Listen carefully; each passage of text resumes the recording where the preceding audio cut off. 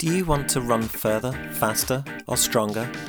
Do you want to enjoy your running more and generally be a better version of yourself? You're in the right place. I'm your host, Alan Ladd, a running coach and nutritionist. My aim is to help you improve your running from 5Ks to ultras by providing you with the knowledge and tools you need on training, nutrition, and mindset, as well as giving you the inspiration to dream bigger, achieve more in your running, and to make it fun at the same time. Welcome to the Running Rules Podcast. Let's get started. Hello and welcome to episode number 16 of the Running Rules Podcast, Running Injuries with physio Joanne Patterson. It was amazing to get this chat with Joanne. She's fixed so many of my own issues throughout the years and is a major reason why I keep running strong today. And her knowledge is fantastic. I think you're going to learn a huge amount from this, all about running injuries. One thing that we talked about quite a bit in this podcast, which you'll hear in a few moments, is how good running planning or good planning of your overall schedule can really help with eliminating or minimizing those injuries that you might experience. And one of the things I'd really like to know is how you go about planning and making sure that your own training is well balanced and well scheduled. Is that through online plans? You print off a plan that's online and you use that?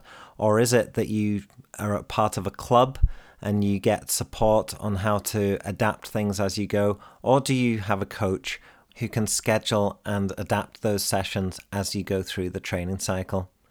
If you don't have any of these support mechanisms in place and you feel like you need something to keep you on track and keep you moving towards your target, then check out my coaching page on the website. I'm going to be adding in a couple new options in there. One that's going to be a plan only, and the second one option that's going to be a club where you can get support as you go through. So you don't have to go for the full one-to-one coaching option if you don't feel that that's right for you straight away. But I do feel that most people need something to keep them on track, even if it's just a bespoke plan or a bit of accountability there. So do check out the coaching page. It's www.therunningsrules.com/coaching. Okay, it's time for me to play you my conversation with Joanne Patterson on running injuries. I really hope you enjoy this episode. I think you will. Let us know if you do. Hello and welcome back to the Running Rules Podcast. And I've got a very special guest today with me, Joanne Patterson. We're going to be talking about running injuries. Joanne is a chartered physiotherapist with 10 years experience working with runners of all abilities, weekend warriors, couch to 5K to professional athletes, to extreme endurance runners, and also me. I'm not sure which bucket I fit into there. I've been working with Joanne for, I'm trying to remember, about 4 or 5 years. And we've been going from starting off with me being very reactive and going to Joanne where she would fix anything that was wrong with me that I'd done throughout my running. And now we're trying to be a lot more proactive. And I credit with Joanne for keeping me running and keeping me stronger as I get older as well. Joanne's also a Pilates instructor and a runner, a very experienced runner herself, which we might get into as well. So welcome, Joanne, to the show. Hi, Alan. Thanks for having me. I'm excited to share my knowledge with you today, and just to have a good chat. Yeah, thanks for having me on. Oh, it's great to have you on. Like I say, I think there's 3 people I credit for keeping me going and keeping me stronger, and you're in that 3. So I've got Louise, who is my support for all that I do. And then I've got Johnny, my coach, and I've got you as my physio. So the 3 together is what keeps me going and stronger. But if we can just talk about you for a little minute, if you could give us a little bit of your backstory. I'm interested to know how you got into running and physiotherapy. Were you always sporty when you were younger? Was it something you always wanted to do? How did that look like in the early years? I always loved sport. Like from my earliest memories, I have loved all sports. So as a kid, I just did everything. Like with all the boys, I was always in all the boys' teams playing football, tag rugby, tennis, cricket, running, hockey, just whatever I could get my hands on. I loved it. Just wanted to be outside all the time. And then I suppose that kind of that natural progression then moved into when I was in secondary school. I then, when I started to think about possible careers, and all I really knew at that stage was that kind of stereotypical idea of physio running onto a pitch. And I thought, oh, that's in a sporting environment. I love all sports, but I don't really focus too much on one. So that might suit me really well. And I've always kind of been interested in healthcare. I think my natural like personality type, I like to help people. So I thought, right, this seems like a good fit. I did some work experience in a physiotherapy practice in Markerfelt, which is where I'm from, when I was 15. And yeah, I just had a great experience with that physio who I'm still in touch with, Teresa Hastings. And I then thought, yeah, this kind of seems like a good fit. So at that stage, it was more sports, lots of hockey, lots of tennis, not particularly running. I actually did enjoy running back then. I think I kind of, back then, it was very much running was nearly like a punishment, as in go running because you guys haven't been listening at training and we're just going to send you to run because yeah, you're not allowed to do skills just yet. And then it was, I suppose it was then latterly when I went to uni, and it just then became something that I started to do because I didn't have maybe that much time around studying, and I was in another the NUAS, another club at university, and it took up a lot of time and I wanted it to. So running was really like useful at that stage because I could just quickly, put the shoes on, go out the door, go for a quick run and try to maintain some level of fitness in between drinking and being a typical student. So then once I left uni, I kind of just gradually um built on it. I think I set myself like a little plan. I downloaded something off the internet. It was all really basic. I didn't really have much clue at that point in terms of how to plan runs or length of runs, how quick to go or anything like that. It was just simply going out and enjoying it, putting the shoes on, a little bit of headspace. And then it kind of just built from there. And I got a little bit of a bug, enjoyed it, enjoyed that idea of going out and having my own time, put on some headphones, listen to music. And yeah, it kind of progressed there. Maybe my competitive edge kicked in where I then set myself some goals, some big challenges and worked through those. So yeah, I think that's I really think it. that sounds in a way a little bit similar to my journey, but I wasn't in nowhere near as sporty as you when I was growing up. But it definitely felt to me that running was something that it was like a punishment. I remember at games, um, it was the thing that all the people who weren't in the teams had to go and do. And then, yes, definitely something that I picked up later on, for more of a headspace and more because it was easy to get into as an individual. Did you, at that point, you said you picked up plans then off the internet? Were you looking at that point to get into any kind of races or events? What was the first thing that you got yourself into, and how did you do that? Good question, Alan. The first race, I think the first race I did was a thing called Tough Guy, which was a half marathon in England, but it was included like big A-frames, obstacle courses through mud, barbed wire, all this kind of thing. And because it was a much longer distance than what I was used to, so I had been up to that point just going out on a run with like a Casio Mark II, no timer, stopwatch, just go and run for half an hour.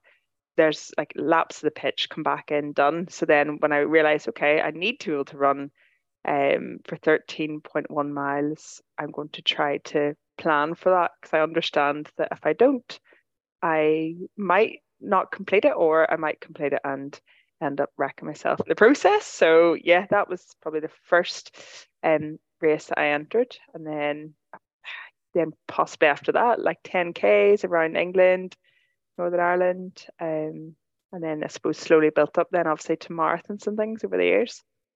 Brilliant. We might get back if we've got time at the end to talk about some of those marathons and events? Because I know you've gone quite extreme with that, but it's interesting to hear where you got started with all that. But if we can go on to the main topic of what we want to talk about today, which is injuries, I guess the first thing I was wondering when I was putting these questions together is what we actually class as an injury, because quite often I feel bad for telling people that I'm injured when I'm actually still running. So the term might mean different things to different people based on their experiences. I think some people might think that an injury is something that stops you from running altogether, like a break or something. Or to me, I feel like I've got injuries quite often that we've worked through where I've been able to keep on running. So, what do you class as an injury, and how would you categorize the different types of injuries that we have? Yeah, so how I would class an injury is it's pain or discomfort in an area which can then restrict you doing what you want to do or limiting you doing that to the best of your ability, whether that be in sport or in daily life. So to me, that's what an injury is. So yes, injuries they're not all kind of injuries that would mean you have to stop running. In fact, very few are. Most runners that would present to me, I would say anywhere around kind of 80% mark that I would keep them running.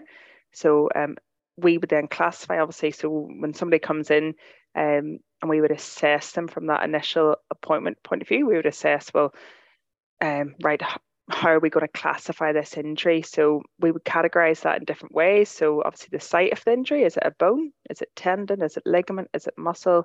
Is it joint? Um, and then is it muscle? Is it nerve? So that would be then the site of it. So what tissue, what structure in the body is currently being irritated? Then we class if there's been a specific mechanism, so something that's caused it. So say, for example, you've rolled your ankle, we would then class that into the time from the onset of that injury. So is it an acute injury? Is it the first kind of 0 to 4 days is what typically we would class as acute?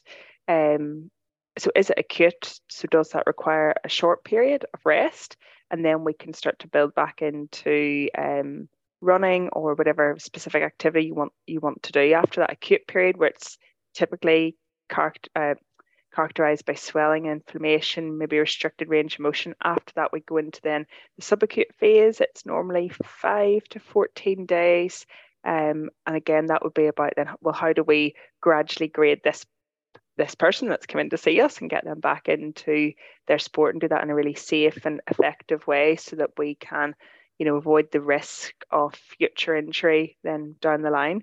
I suppose then, depending on if it's a muscle, a tendon, a joint, if it is an injury that has happened acutely, so there's been a sprain or a strain, we can also grade those. So we grade that in a grade 1, 2, or 3 for most muscle strains, or if it was a tendon, then grade 1, 2, or 3 in terms of a tear in the tendon, or has that tendon actually, which is quite rare, has that tendon been ruptured? So there's lots of different ways that we would class injuries, and that would obviously then influence our management approach and like how we need to maximize the tissue healing so we can really get the best results then from whoever it is that's coming to see us. We can help them get back to their goals as quickly as they can with as little risk as possible. If this injury being a recurring thing and being possibly something that would actually limit your ability to run or your ability to run really well in the future. So that would be the key thing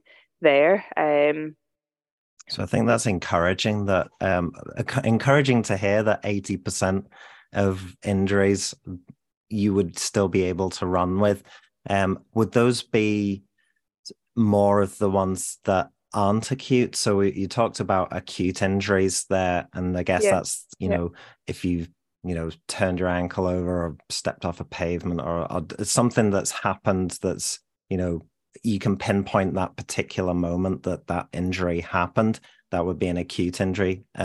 What's the other type of injuries then that you would be talking about, like overuse injuries? Can you talk abs- to us about those? absolutely. So I suppose in the majority of runners, it would be those kind of overuse injuries that we would see a lot more often.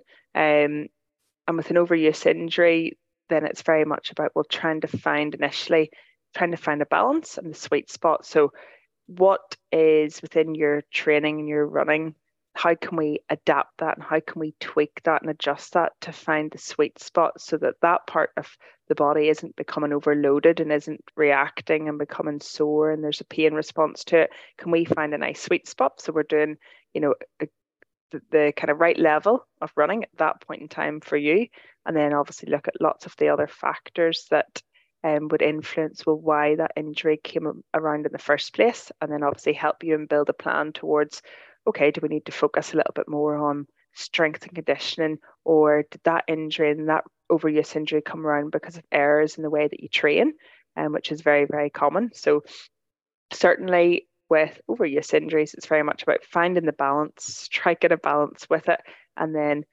building an approach and understanding how to either manage that, or, is there some small little tweaks that we can make to just get you back kind of up to speed as soon as possible. But that's obviously just very much based on the individual and judging that from when I would see them. And from my own experience and injuries that I've brought to you, we have looked back in my training and highlighted things that might have caused these overuse injuries. And one thing that I didn't really think about until I'd had some of those things is it's not necessarily just volume alone that's going to cause these injuries. There's other factors like elevation, I guess, and more intensity.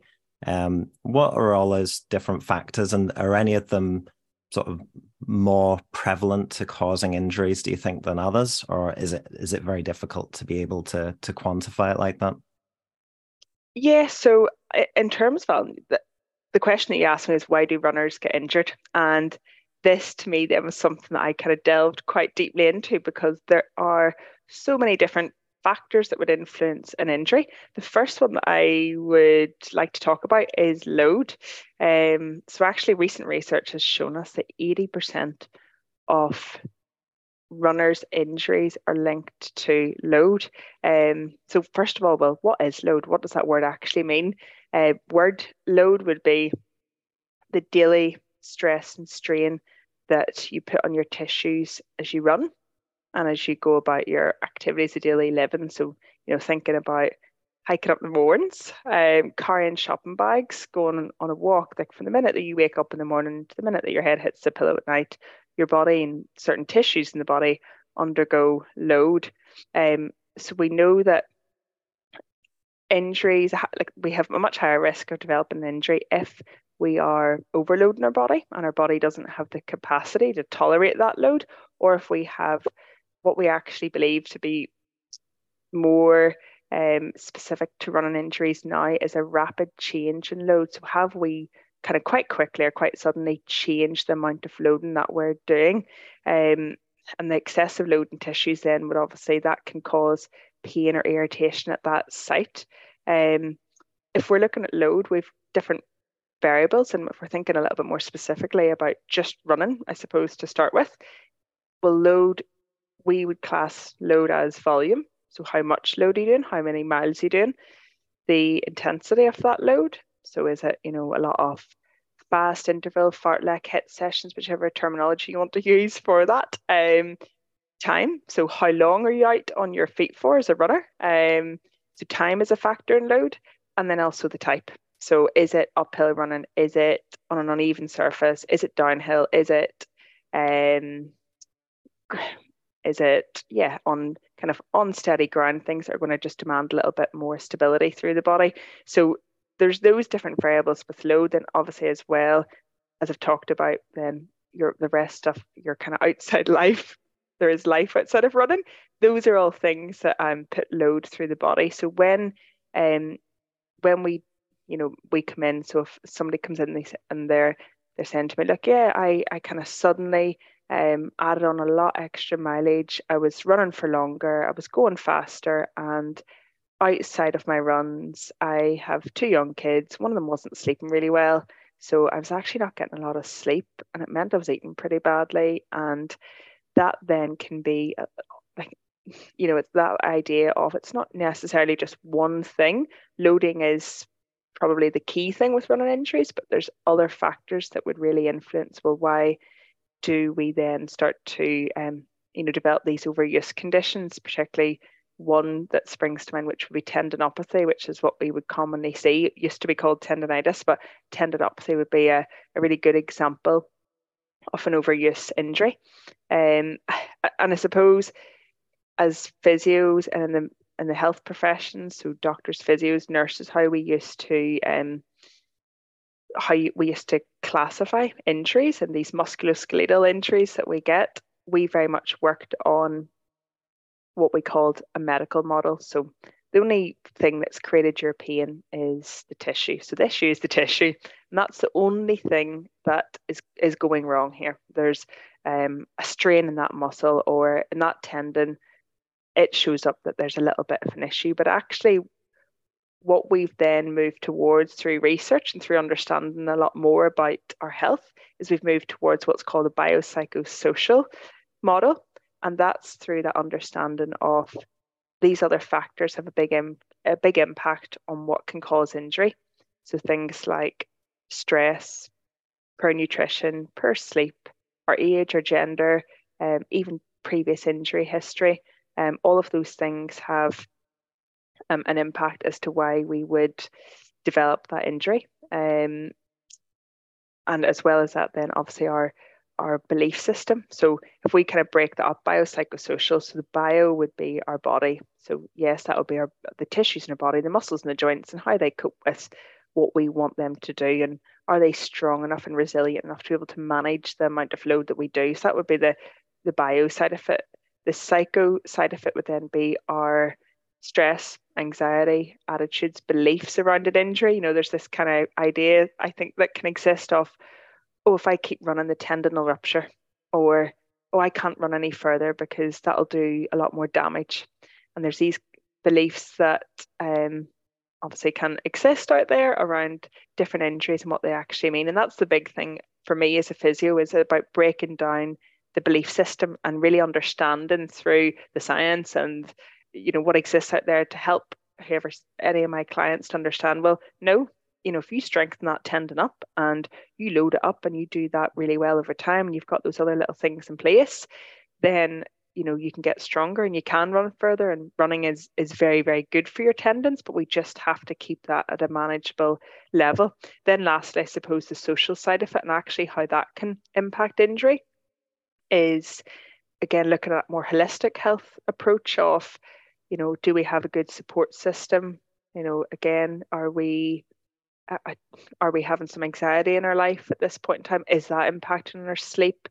Are we going through some struggles in our personal life? So these things are really important as well when we're looking at the bigger picture of injury. So yes, load and our training errors and loading too quickly and, bunching up sessions all at once and then not training for a long time and then doing it all again. Those are probably the key, but the wider picture of this and the holistic side are just as important when it comes to the management and really helping clients get down to the bottom of, well, why are these injuries reoccurring? I think that's something that's a really nice conversation to have, to understand, well, actually, a lot of these injuries are normal and there's a lot of things that we can do.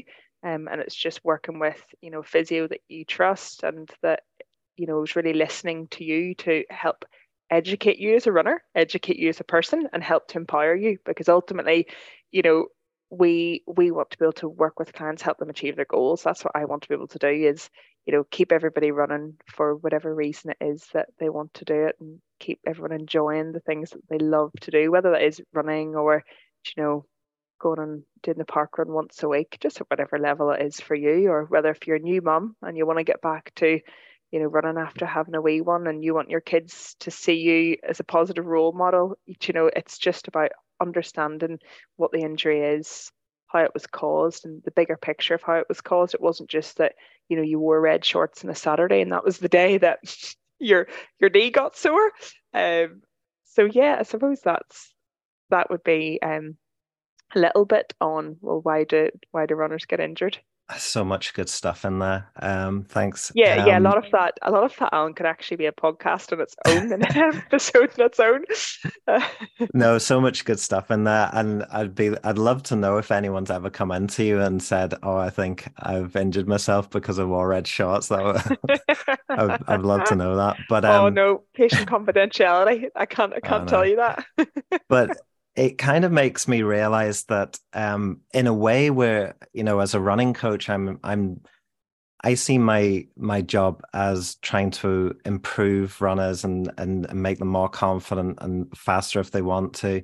But actually, a lot of what I do is exactly what you've just been talking about there, trying to get the load right to avoid injury, build up slowly, making sure sessions are spaced out, making sure though also not just in the running side of things, that if there are things in people's personal lives where they are stressed at work or they've gone for a hike in the mornings like I did yesterday, I think that's why you brought that up, that these things are not, separate from the running is not separate from everything else. We've only got one body that has to do everything in our lives, as well as the physical stuff. It has to deal with the mental side of things as well. And all of that places a strain on the body.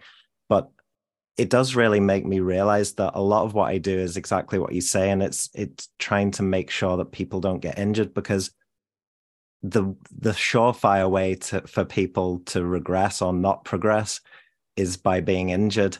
No one can really improve whilst they're injured. So if I can't keep runners on the road and um, fit to do what they want to do, then that makes my job very difficult. And you then have to just wait and try and rehab it, and it all takes time.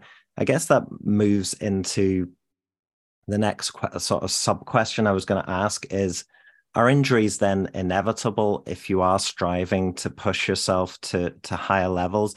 Is there always sort of a fine line there that it's difficult to know whether you're going to cross that line or not? In other words, is it unrealistic to think that you would go through your running career, especially if you're trying to keep pushing yourself onto higher things without getting injured?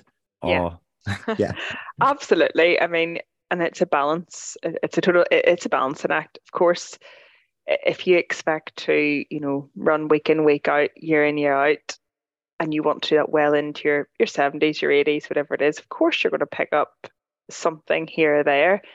And it's just knowing that that's okay and that is normal, but it's what's our approach then, and how do we be proactive about that, and what can we do and what can we learn from running coaches, from physios, as to um, how to manage as best we can the things that we can control and what we can put in place and be proactive and positive about to prevent the risk of injury. And then obviously what can we do if it does come about, if it isn't just a little niggle and it is something that is starting to, impact us and how we are running, then go and speak to, come in to see me, go to see a physio, someone that you trust that can help you then understand the injury and educate you on that and get you back on track with it.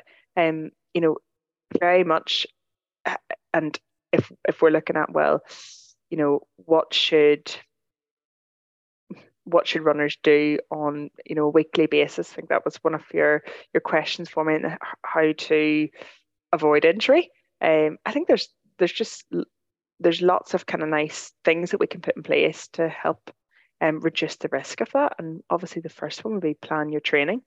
Again, if you are, slightly more serious about your running, or not even if you're serious about it, but if you want to do it, and obviously avoid getting injured, and stay nice and consistent with it, maybe work towards a goal of a 5K or run a 10K in the summer or whatever it is. It'll be plan your training, so have a plan as to how often you're going to run, what those sessions will look like. Have a nice mix between your slower runs, your fast, your tempo runs, running for speed, and an endurance-based run. Have a nice mix of that. Plan your recovery is a really big one. So plan, your rest. Have like really meaningful rest. So, going to bed early, like not staying up on Instagram and on Facebook if you've got a really long run tomorrow or if you've just completed that. So plan for recovery. And moving through your training program, make gradual changes and then monitor your response to those would be another big one. So not kind of suddenly rapidly increasing our speed or volume or the intensity of our runs, but gradually changing, monitor your response to that. And that's kind of having that nice balance between fatigue and fitness. Because if we've got fitness minus fatigue, well, that equals performance. And then we can perform really well if we're training well, but we're also recovering well. Whereas if we're not recovering and we've too much fatigue in our body, we can't improve our fitness as well as we want to, and then it will struggle to perform. So very much it would be about just having that nice proactive approach, like speaking to a coach or just having a kind of rough plan to begin with. And if you do feel that you need more help with it, then certainly, go and access a coach. I think it's absolutely the best money that you'll spend is just getting a nice wee support network around you of people that you can bounce ideas off, or you can touch base with every now and again. And obviously if you have an injury history, then come in. What I would do is assess your strength, assess just the capacity around that. So if you had an Achilles injury, what's the calf strength like? What's your ankle range of motion? So looking at lots of these different things, which can just help us down the line. And often with it, as I often find, when we're picking up these things earlier on, then it prevents it from becoming something a lot more problematic. So, maybe missing a couple of days at the start of a plan rather than missing 2 or 3 weeks, or, not actually achieving your goals at the end of a plan. So being proactive is one thing that I would say. Speak to, get to know like a little network of people, family, friends, people that obviously care and look out for you, and also, professionals like myself or Alan, where we've just got that knowledge around it to help you achieve your goals and stay on track with it.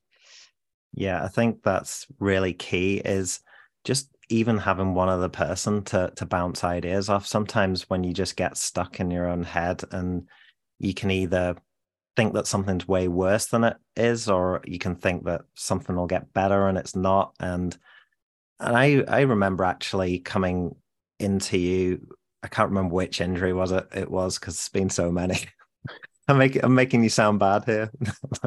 But it's more a reflection on me and my running. But Joanne has fixed everything that I've ever come into her with. But I do remember quite early on getting quite frustrated with something that I didn't feel was shifting. And just a simple thing that you did in each session, which was rating how much pain there was or how frequent that pain was. And you would document that every time I came in. And you were able to say that, I remember that day, you were able to correct me and say, well, actually, what you've just described, the pain level's down and the frequency is down. So actually, you're making progress. And I was there complaining. But sometimes when you're in your own head and you think, Alan, nothing's honestly, ever getting... you weren't that bad.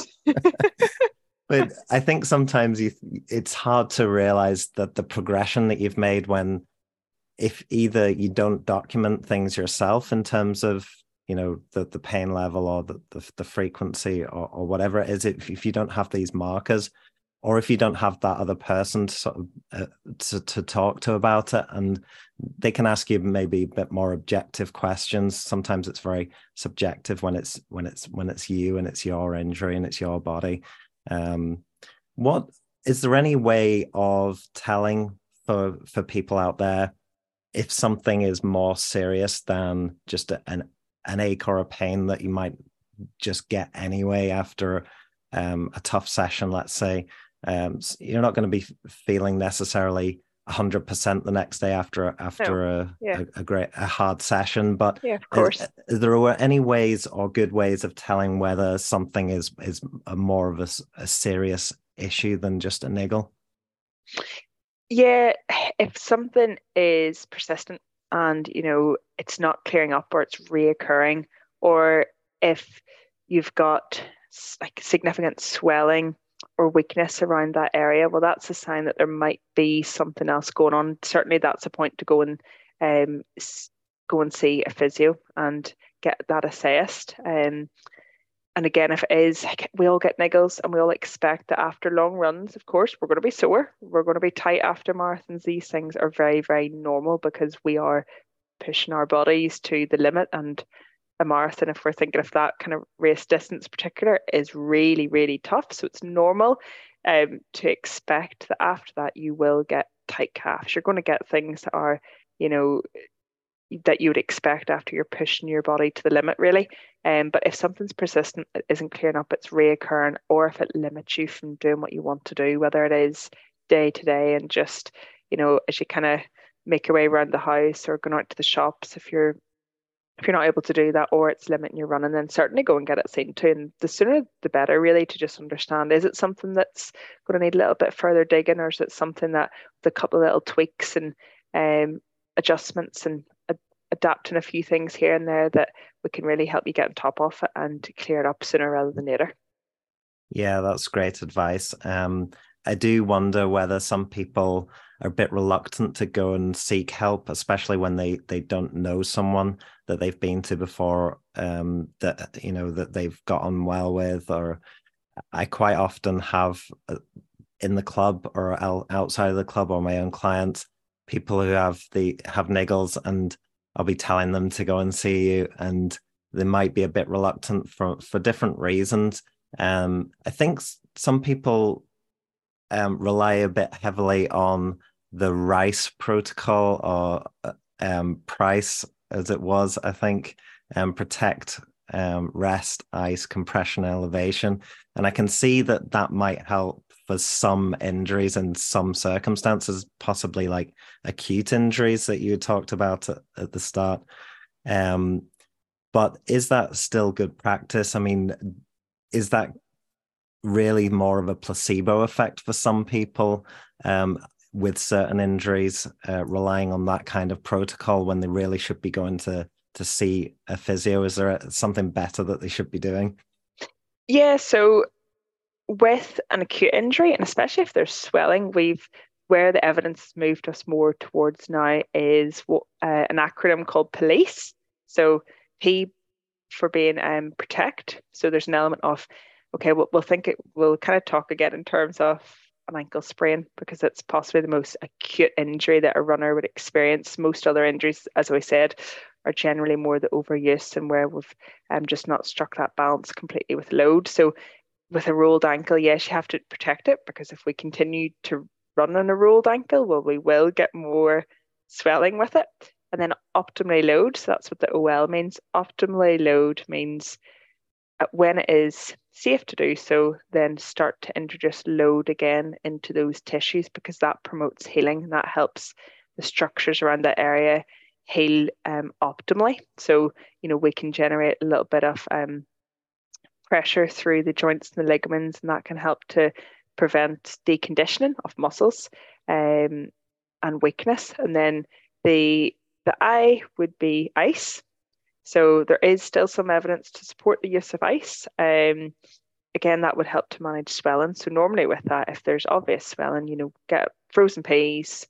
Just don't make anything prawns or something too fancy that you don't want to you don't want to defrost out of the freezer.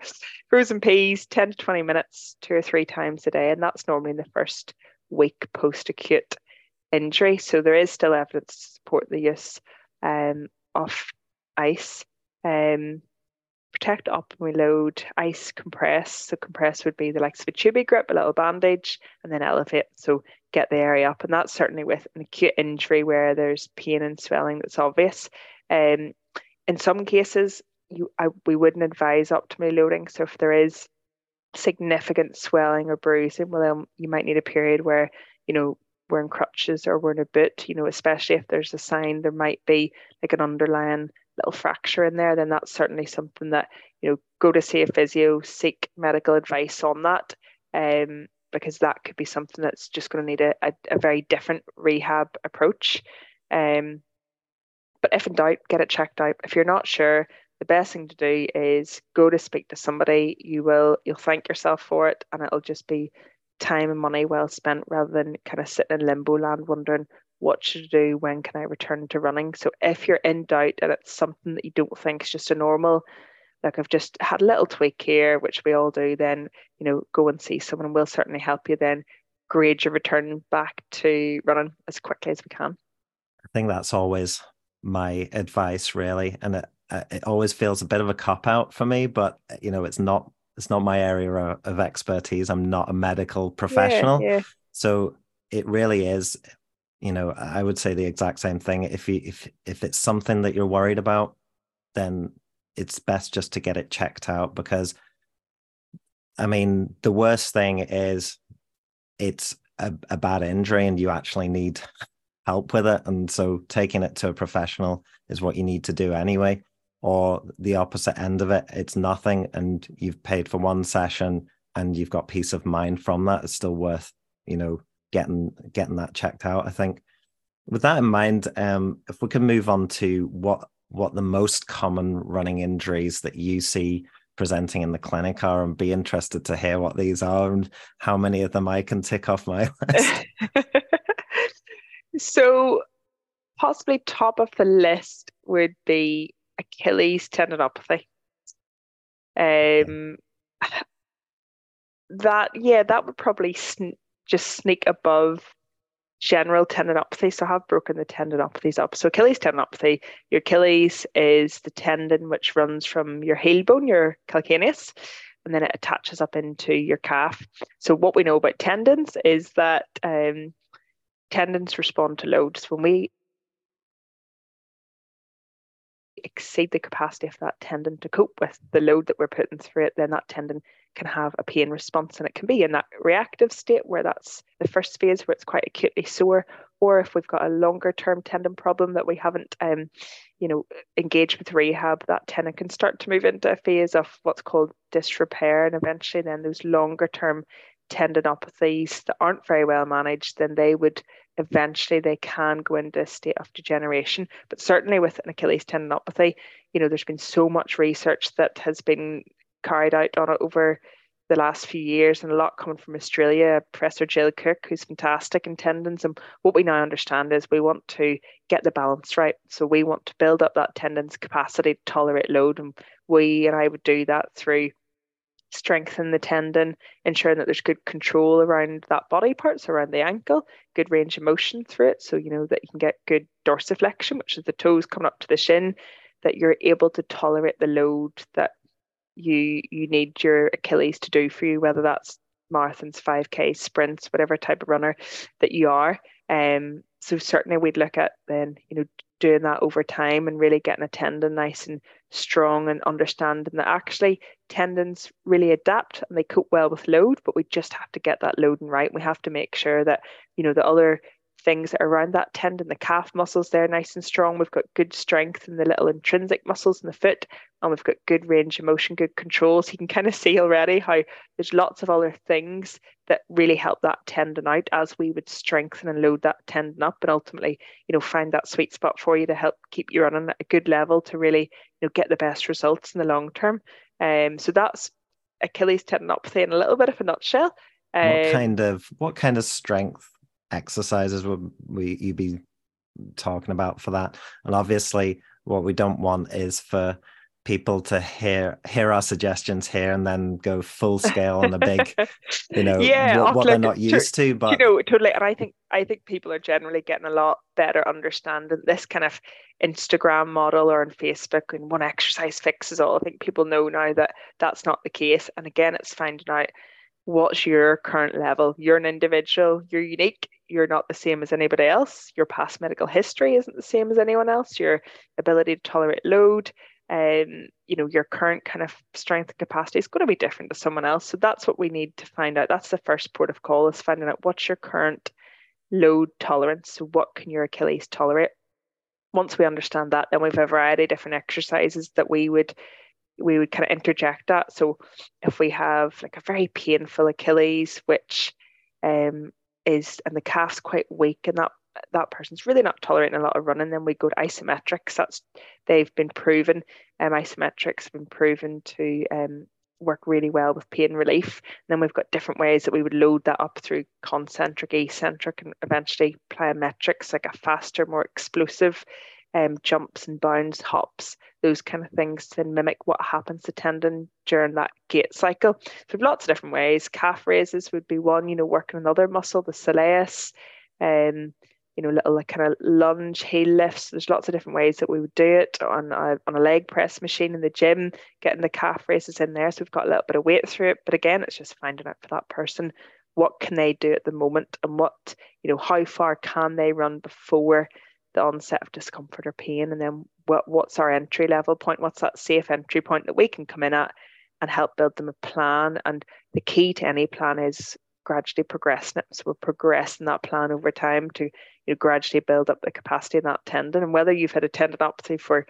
10 years or whether you've had your first episode 2 weeks ago, there's always room for improvement with it, because whether or not that tendon's going to cope with a lot of load, there's other areas that we can strengthen up to help you manage the load in the tendon as you run. Would you be able to just go through those terms again, just in case anyone doesn't know what they mean? Because I know a few years ago I wouldn't have known what the difference between isometric and concentric, eccentric, plyometric, that sort of scale is. So if you could just go through each one very briefly, just to explain, that would be great. Yeah, so as I said, there's so many different kind of forms of strength training that we can use. So if anybody's engaging with that and is listening, there's lots of different ways that we can do it. But if pain is the most predominant feature, then we would start at heavy, slow resistance training. Normally that is an isometric where you're statically engaging that tendon, that muscle, without any movement. And we would load that up quite heavy and get things nice and strong, get the pain to settle. And once we're quite happy that the tendon can tolerate those isometrics and pain isn't as much a feature for that injury, and your pain starting to really well settle, then we can build up the strength over time.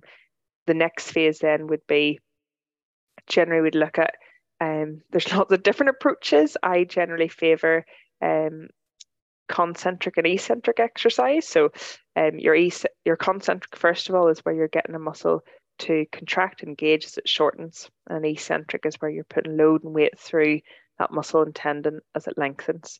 And then the last phase that we would always work towards before, to get really good, successful outcome from that rehab is plyometrics. So that's then building the tendon and the muscle and the person up to that point where they're able to tolerate, faster, short, sharp movements where there's speed involved. So jumping, bounding, hopping, A jumps, B skips, and these kind of drills, again, are really useful for helping us to perform as well. Because that's often what I find with tendinopathies. It's really useful that we can identify, well, what other wee weaknesses have been going on that's led to this injury? Can we work and help you work on those and make you a better runner, get you hit some PBs and, enjoy your running a lot more with without the same risk level or without having that niggle that's plagued you for a long time.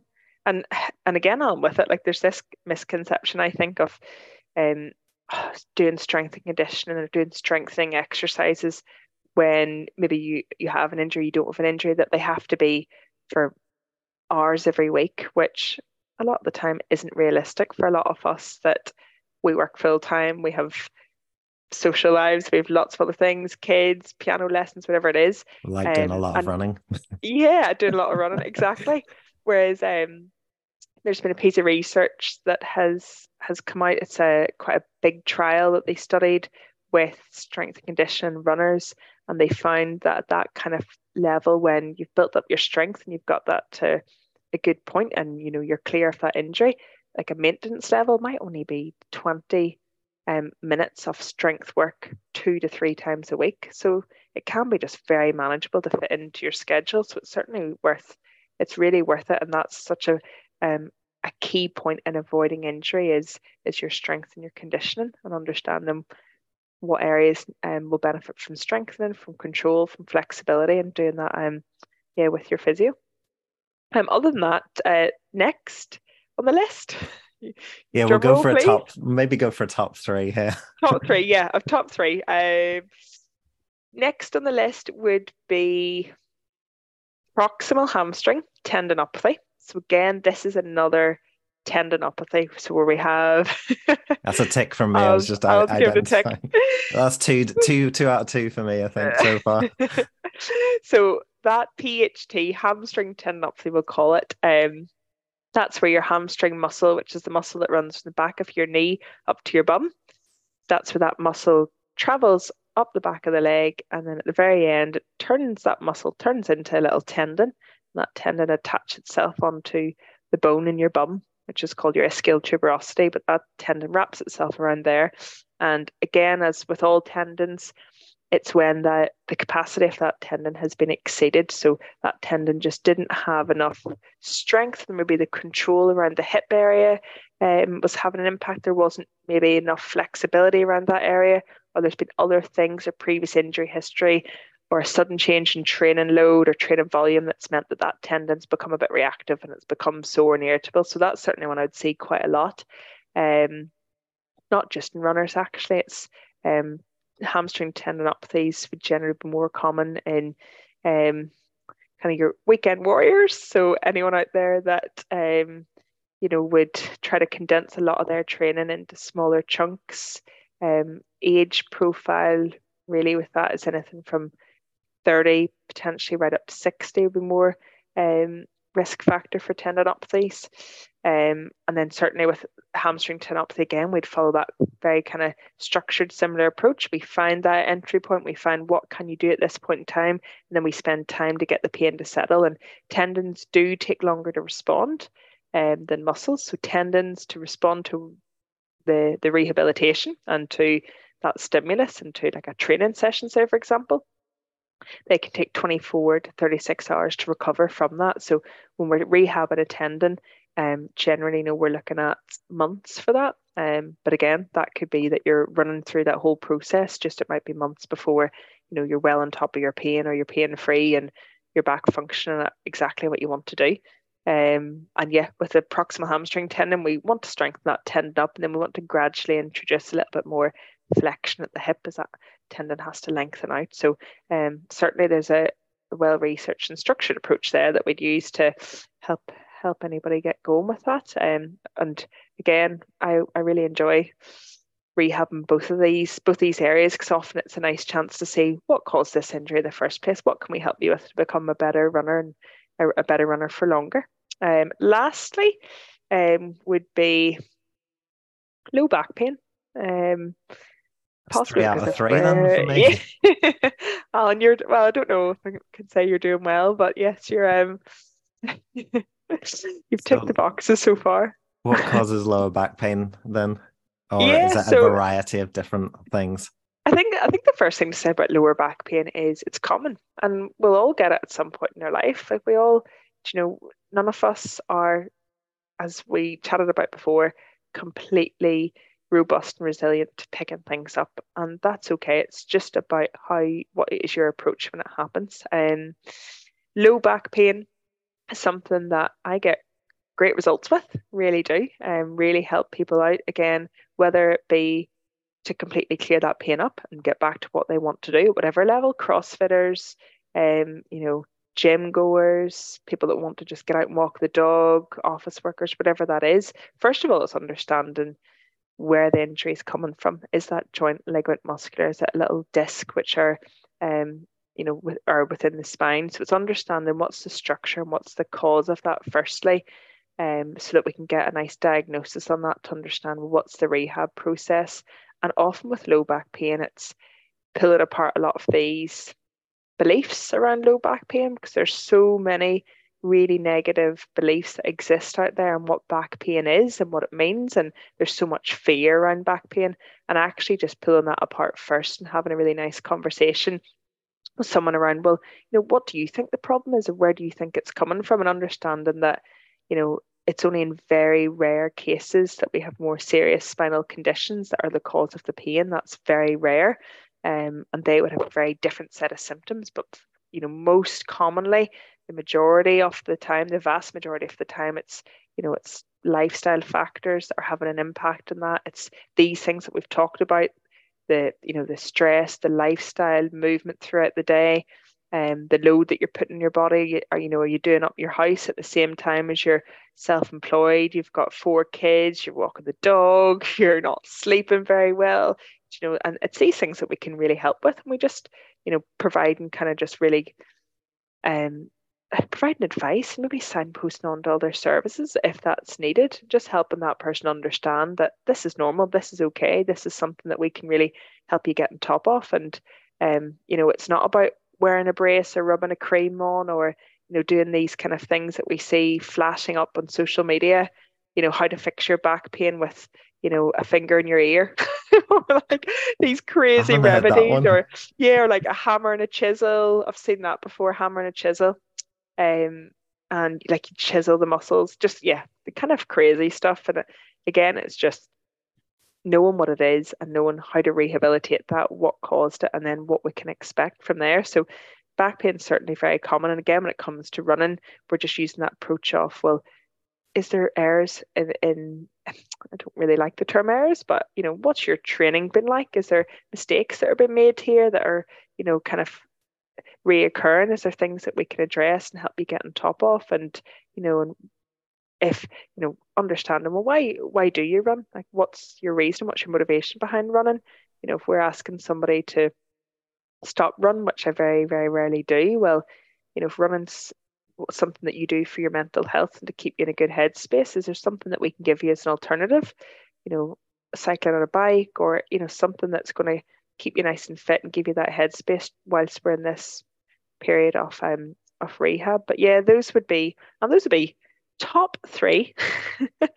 Top three, I Plenty of think. others, I'm sure, that we Yeah. probably don't have time to go into now. But yeah, that's a great. I think that's probably a great takeaway from this. I think we're both really on the same page as to take this holistic view of a person and their life and everything that they're doing, and that it's all interconnected. And that can play into your running performance, but it can also play into your injuries, as you've described there.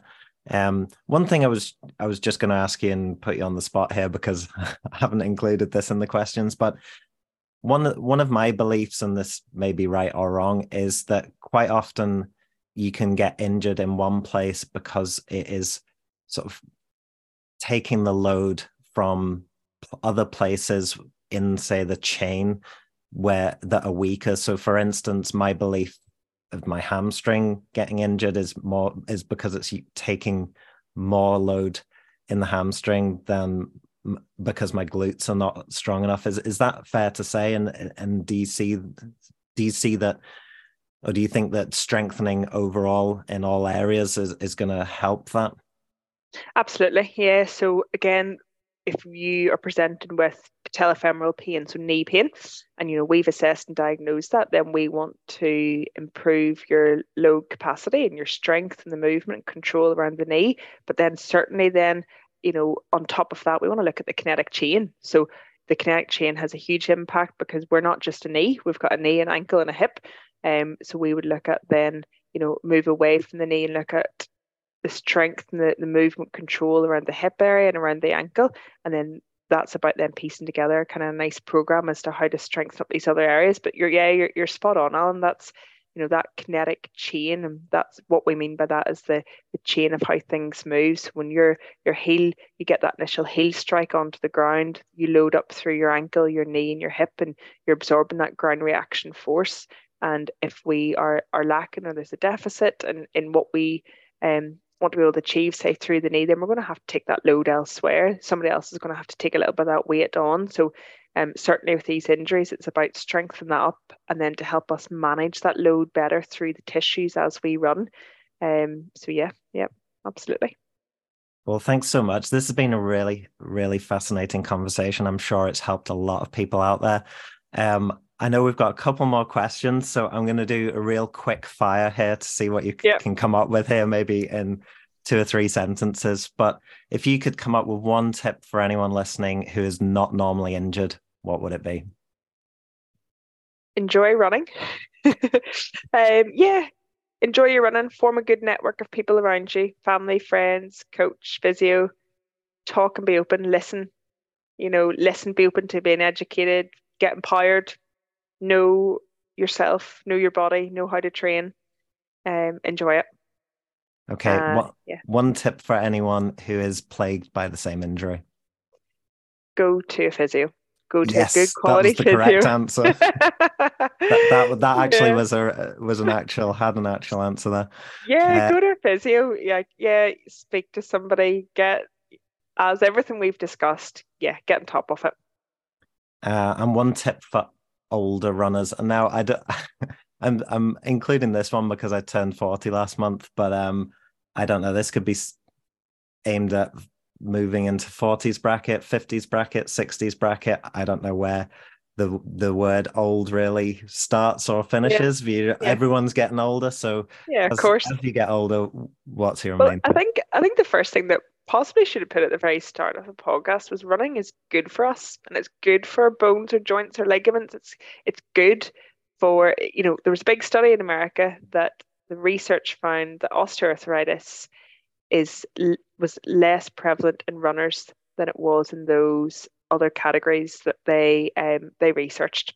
So actually, if we run and we run at the right level for us at that point in time, we're doing it from a good place. Running's good for us. So that's the main thing. So definitely getting into our older age, stay strong, enjoy it, plan for change. Not making changes too quickly, and allow adequate recovery because the older we get, we need longer to recover. That's just life. That's how our bodies work.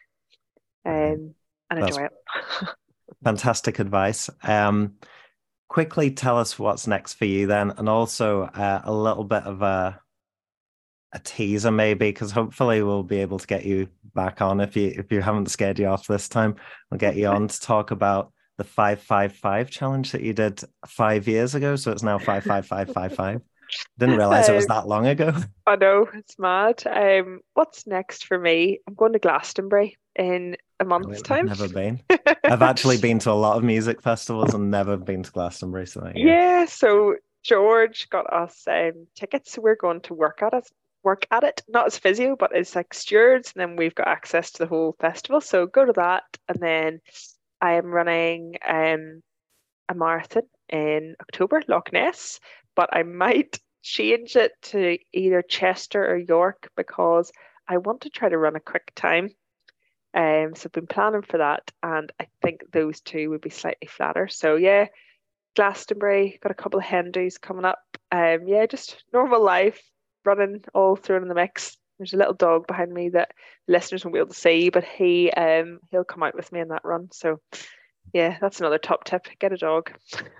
Great, great running companion. I'm not sure about that. Yeah. What about the 5-5-5? Oh You yeah, want to mention that? We'll leave it yeah, on a cliffhanger.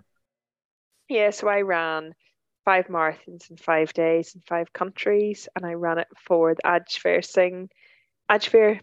Singh Sandhu Leadership Foundation. So it's a cause very, very close to me. A friend of mine at uni, unfortunately, passed away in an airplane crash, and his family set up a foundation to support leaders of the future. So I ran it for them, and it was in Northern Ireland, uh, down south, Scotland, England, and Wales. So 5 and 5 days, and yeah, it was great.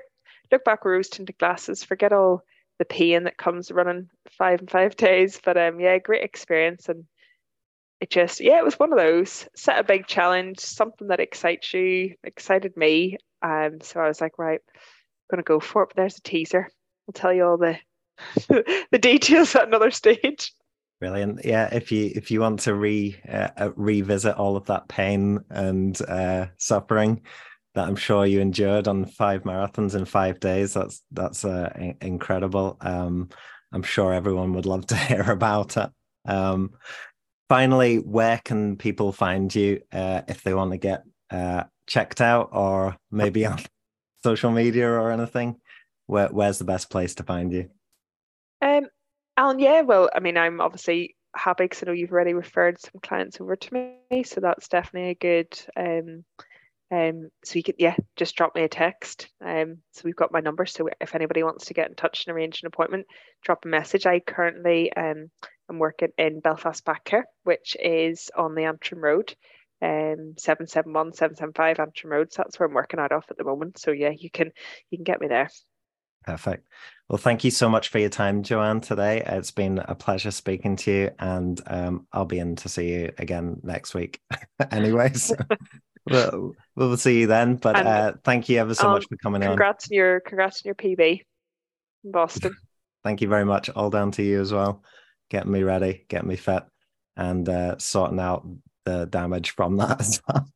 Sorting out my hamstring tear, which sounds worse than it was. Really. It does, yeah. So thanks so much. Take care, and I'll speak to you again soon. Alan, all the best.